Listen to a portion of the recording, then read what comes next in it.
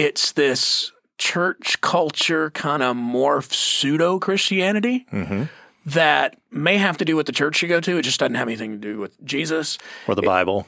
Yeah, it may have to do with your political party. It just doesn't have anything to do with Jesus or the Bible. It's this kind of goofy pseudo-Christianity, and I couldn't come up with a word for it, so I just call it churchianity. Welcome to the Loving God, Loving People podcast, where we talk about what it looks like to follow Jesus in our everyday lives and how, in the end, all that matters is God and people. Here's today's episode. Welcome to the podcast. We are talking about something that, Chad, you coined this term that is maybe a new religion, maybe an old religion, but it's a common one, and it's churchianity. Do you want to unpack what churchianity is? Churchianity. We talked about culturalism. So when I say churchianity, what I mean is it's actually not biblical Christianity. It's this church culture kind of morph pseudo-Christianity that may have to do with the church you go to. It just doesn't have anything to do with Jesus. Or the Bible. Yeah, it may have to do with your political party. It just doesn't have anything to do with Jesus or the Bible. It's this kind of goofy pseudo-Christianity, and I couldn't come up with a word for it, so I just call it churchianity. Because what I've seen in my 20-plus years of ministry and growing up in the church and all of that, culture tends to affect us a whole lot more than the Bible does. Yeah, it's the voices around us. It's the language that we fill our minds up with all the time. It's what we listen to most. It's shaping us more, if we're really honest, than Jesus is. Yeah. Because we give it more attention. And so there's this pseudo kind of might be Christian, but probably not thing. And so the word I gave it was churchianity. Yeah. I've heard this analogy that if you grew up in a house with smokers, maybe you were a kid and your parents smoked or whatever, you were at your grandparents' house and they smoked, or aunt, uncle, whatever, you don't realize it, but you smell like smoke. And until you get out of that environment and you're around somebody else who's not from a home of a smoker, they go, man, you smell like a chimney right now. You don't realize that. Or, if you go camping, if you ever sat by the campfire, right? You just absorb it. It's in your pores and you get numb to it and you don't realize it until you're in a different environment. And for a lot of us, we've absorbed culture. It's in our pores. We reek of it. We just don't even know it. Like Absolutely. A fish describing water, it just becomes part of it. So where does that, how is that born? Where does this churchianity actually stem from? What creates it? Well, let's kind of go big here for a second. Yeah. Macro. Let me give some examples. Okay. And then we'll try to go a little smaller and make it applicable to everybody. There was a season in our country's history where slavery was condoned by Christians. A person owning another person as their property. Yet at the time, people were using Bible verses to justify slavery. It's a cultural thing, not a real biblical thing. And things are taken out of context in the Bible to be used as a weapon. And if it's out of context, it's a con. Apartheid. When the Dutch reformed people moved to South Africa, they used the Bible as a weapon. My goodness, the Nazis propagated their agenda through the Lutheran Church. It didn't have anything to do with Jesus. It didn't have anything to do with the Scriptures. But what happens is it's a tilt in culture, and this is subtle, but then it gets big over time. Yeah, it grows. In the church I grew up in, in Texas, you couldn't be a Christian and vote Democrat, right? And some of you are thinking that right now. So maybe we have to toss this around and I'm going to get in trouble. Yeah. But if somebody differed than you politically, you wouldn't even listen. You would just shut it down, and you would stamp your church culture on top of it. Right, some of those kinds of things, and a lot of us, even our faith, perhaps, is a little more cultural than it is biblical. Yeah. And so we have to really be wise about this, and it's a very subtle thing. Yeah. So when I was young, the church I was at, definitely a lot of churchianity in there. There were some preferences. There were different cultural things that people said, oh, this is the right way and every other way is the wrong way.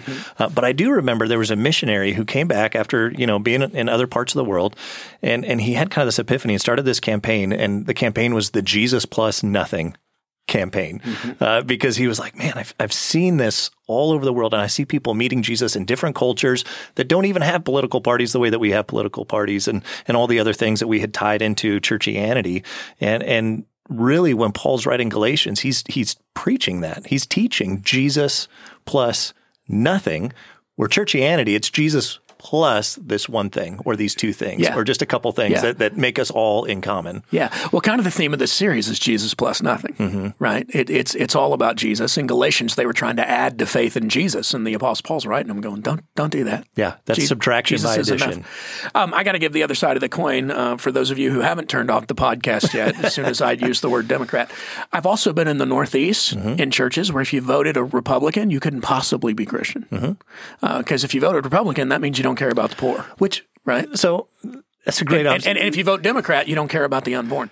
And we go all the way there on that. And then when somebody like me says that, you're not listening to learn. You're listening to decide whether or not you would agree. Yeah. I coach younger pastors, and I'm like, hey, the past few years, you've got to learn this lesson. You've got to ask the Holy Spirit, is it time right now for me to be a prophet? Or is it time right now for me to be a pastor? A pastor lovingly leads people to where Jesus wants them to be. A prophet just punches you in the face with the truth. And what I've learned is there have been moments when I'm being a prophet, when Jesus wants me to be a pastor, because nobody's listening to me anyway, except does he agree with me or not? Yeah. Nobody's interested in learning. They just want to know, should they cancel me or not in this moment? And none of that is biblical. Biblical wisdom is humble. It's we're poor in spirit. It's what is Jesus saying right now? Not what is my culture saying, not what is my political party saying, not what even are my friends saying. It's what does Jesus say? Yeah. What does the Bible say? And what does it mean?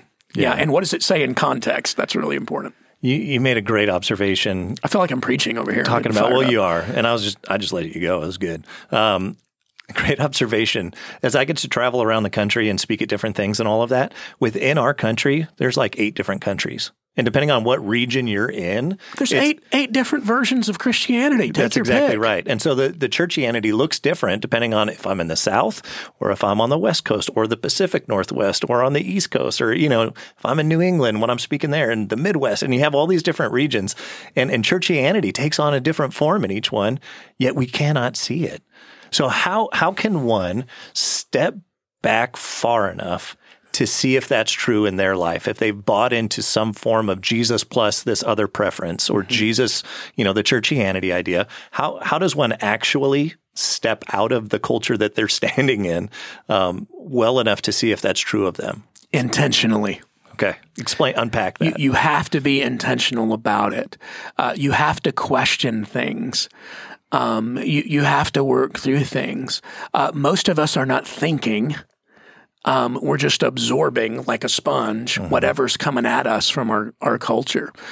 Frankly, we'd rather sit on the couch and watch the Oscars or Netflix or whatever than think about our lives and make decisions based on what the Bible actually says. And so what happens is we get a little bit of church on the weekend and we just throw that on top of all the cultural stuff instead of Jesus being the center of our lives. And we're intentional about that. And all of a sudden we have everything else revolve around Jesus. That's where we want to be. Right now, Jesus, for many of us, is just another planet in our solar system. He's not Lord. He's a hobby. Yeah. And so we're throwing the hobby, in hopes that we go to heaven, right? But we're not really letting him lead us. And so we have to be intentional about it. We have to make Jesus the center. We have to focus on what is biblical truth, regardless of how I feel about it. And then we submit our cultural thoughts to the leadership of Jesus. Yeah. There's what I've observed too. There tends to be a reordering of the priorities that Jesus has given us. So, okay, we're on the Loving God, Loving People podcast, right? And Jesus says, I'm going to sum up everything for you. Love God with all your heart, soul, mind, and strength, and love your neighbor as yourself. There's love God, love people. This is it. He says, let me give you the quick version of what I'm about.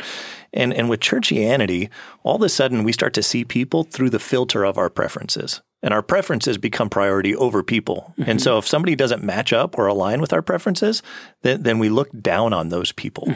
And we spiritualize it. And we justify it biblically and go, this is why they need to be out. This is why I do not respect or like or won't even talk to this person. it's meant to be people before preferences. That's how Jesus sums up all of the laws and all the different things, all the different verses that we could take out of context. He says, this is where this should be driving us. Love God, love people. And so I think that's where this is really dangerous for the mission that Jesus has for the church, is when we allow churchianity to be our guiding light. Well, one of the things we say at Sun Valley, but I'm going to use it in a different way in this moment, is to listen is to love.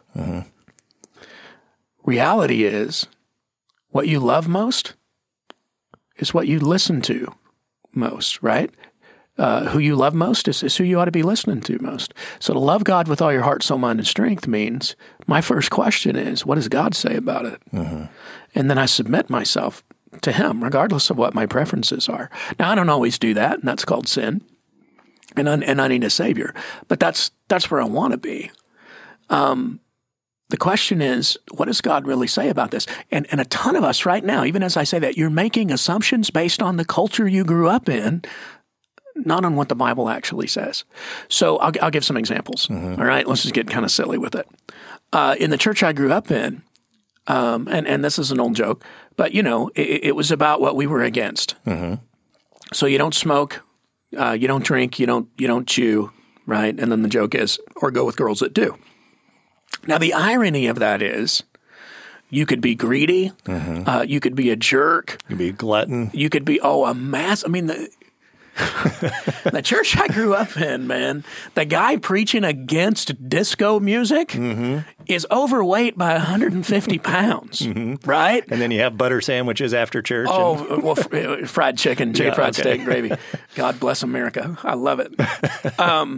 But, the irony is, looking back, right, I'm all self-righteous in my issue that I have, right, that everybody can see, but I'm self-righteous because I don't disco. Yeah. One of the things I've said over time is, if you can't be holy, then you got to be weird. And what you do is you culturally pick out things that are right and wrong that don't have anything to do with the Bible, because you know that you don't love God, love people, which is Jesus' definition of holiness. And by the way, loving God means you obey Him. Loving God means you repent of your sin. So loving God, loving people is not just some emotional statement, It's obedience, it's surrender, it's serving others. Because even loving God, loving people make that cultural, right? We've just got to be really careful with this stuff. And I find myself lately praying, Holy Spirit, right now, should I be the prophet or should I be the pastor?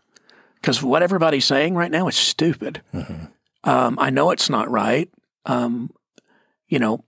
Hopefully the anger I'm feeling is a righteous anger, but I also want to help, not scare everybody away. And it's been difficult. One of the problems I think about biblical Christianity is it's really messy.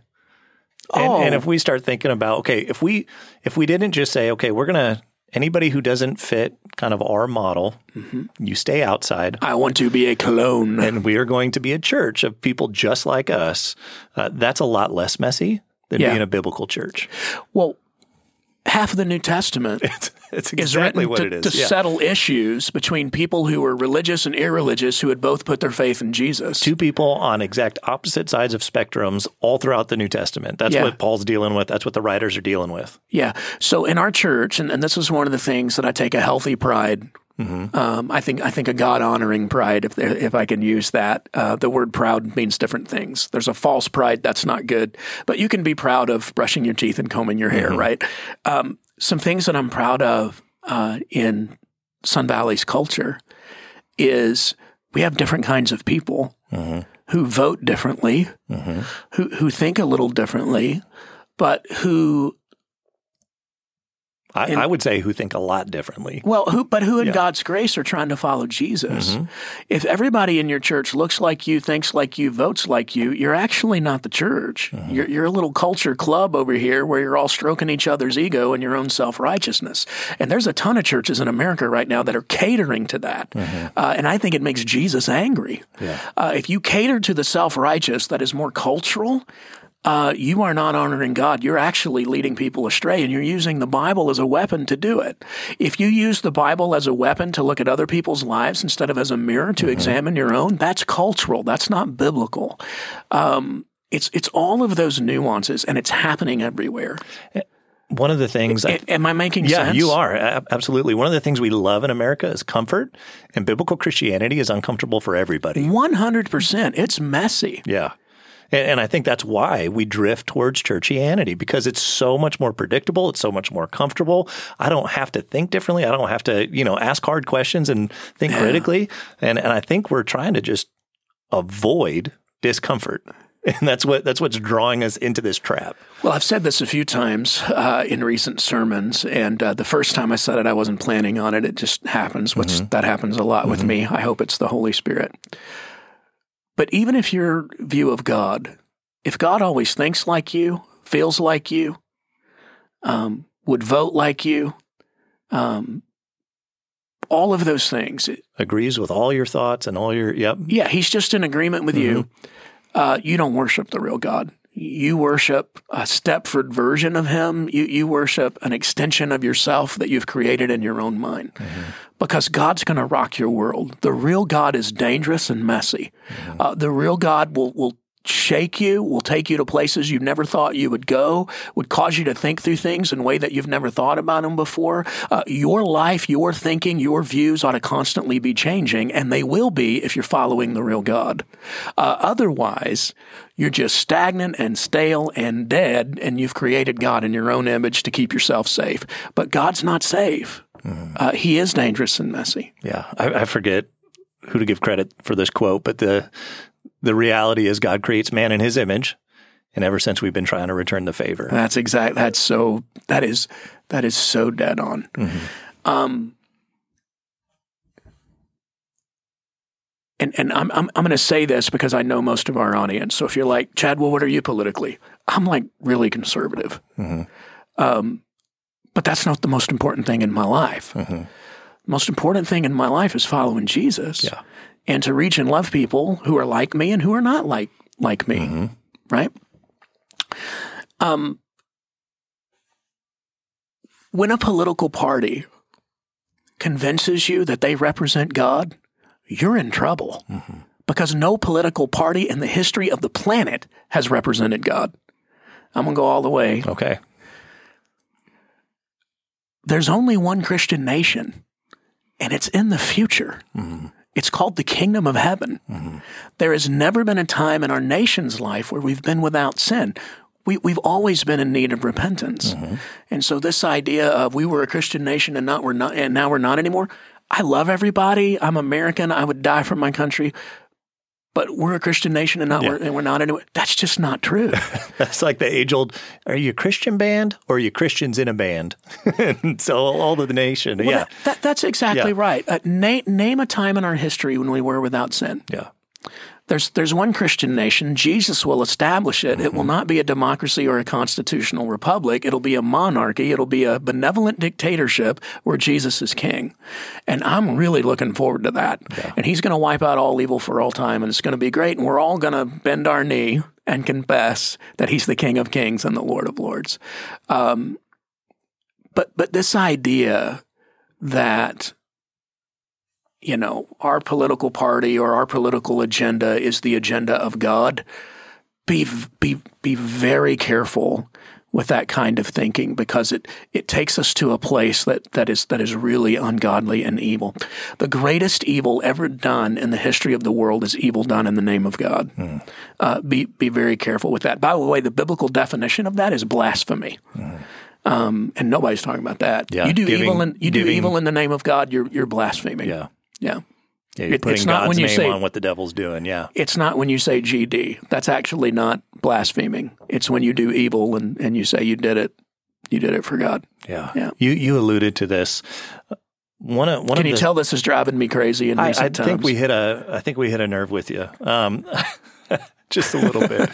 One of the things you alluded to, and it's not just political, but it's in pick any spectrum where we have disagreements or people, are coming at it from different angles. Yeah. When that becomes your identity, wherever you stand on whatever issue, when that becomes your identity, that's how I see myself. That's how I define myself. That's the most important part of who I am. That's churchianity. That's not Christianity. If that's elevated above, no, I am saved by the grace of Jesus and I am now following him as my Lord, if that's not your identity, if it's something else, if it's some other peripheral thing, that's not biblical Christianity. Those things now become superfluous, right? They are no longer the most important thing about who we are. Cancel culture is not biblical. Mm-hmm. I'm constantly supposed to be reaching out to people who are different than me. I'm constantly supposed to be entering into a culture, to be in the world but not of it, so that I might change it one life at a time. Yeah. Well, you can't have an impact unless you have contact. Mm-hmm.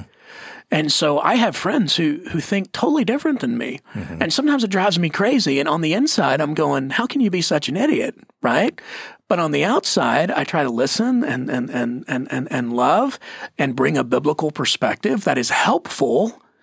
And if I have enough relational equity, I'll just punch them in the face with it. But, you got to have relational equity to do that. There's just all these nuances to our faith that we have to be wise about. Yeah. And I think in recent days, meaning the last century plus, mm-hmm. the church has not done well with this. Mm-hmm. We take the Bible and we bend it to our agenda. The thing that the Pharisees hated about Jesus is he didn't fit their agenda. Mm-hmm. And he didn't fit their culture. And they crucified him for it. Mm-hmm. He hung out with sinners. And so they tried to cancel him. You're a drunken and a glutton. You're a drunkard and a glutton. And Jesus kind of shook all that up. Mm-hmm. But instead of submitting to God made flesh, they killed him. Yeah. And we've got to be really careful with making culture our king and instead of Jesus. I believe in morality. I believe in what God says. I think everything God says is what's best for society, and I vote accordingly. But more than that, I'm a representative of the kingdom of Jesus, and I'm fully committed because it's his mission, and in that it's my mission of rescuing people out of darkness and into the light. And I love our country, but it's not the hope of the world. I have all my preferences, but my preferences are not the hope of the world. Yeah. I have a ton of opinions that, hopefully are biblically fueled, but at the end of the day, it's still my opinion. Yeah. And my opinions aren't the hope of the world. Jesus is. And so we've just got to make sure that we're missionaries all the time. Yep. And then in that, good citizens and all of that. We went political kind of heavy on this, but we did. But right now in the scope of culturalism and churchianity, I mean that is the obvious. Yeah. Yeah. Well, I feel led to say this. So I'm just going to say it, Chad. Thank you for your followership of Jesus in your leadership of our church. My guess is everybody listening felt uncomfortable at some point in this podcast. I certainly hope so. And I think that's a good thing. And so thank you for that. Well, people will say, "Hey, Chad, how come you're not political?" Actually, I'm extremely political, but I just represent a kingdom. Yeah. Not an American party, but a kingdom that belongs to Jesus. Not of this world. Everything I say, hopefully, when I'm acting right, and when you're acting right, everything we say, Robert, is representing his kingdom and his agenda, and we're waving his banner. And then we do the best we can in a broken world. Yeah. Follow Jesus. It's about Jesus. Plus Submit nothing. your life to Jesus. Yeah. And in that, transform the culture. Thanks, Chad. Thank you. Thanks for listening to this week's episode of the Loving God, Loving People podcast. Make sure you subscribe to our podcast wherever you are listening so you'll never miss an episode. While you're at it, if you found value in this conversation, we'd love it if you rated the podcast and left us a review. Also, sharing this with a friend is a great way to help more people meet, know, and follow Jesus. And lastly, you are always welcome to join us online for one of our services every week at live.sv.cc or go to locations.sv.cc to join us in person at one of our physical locations. Thanks for joining us. See you next time.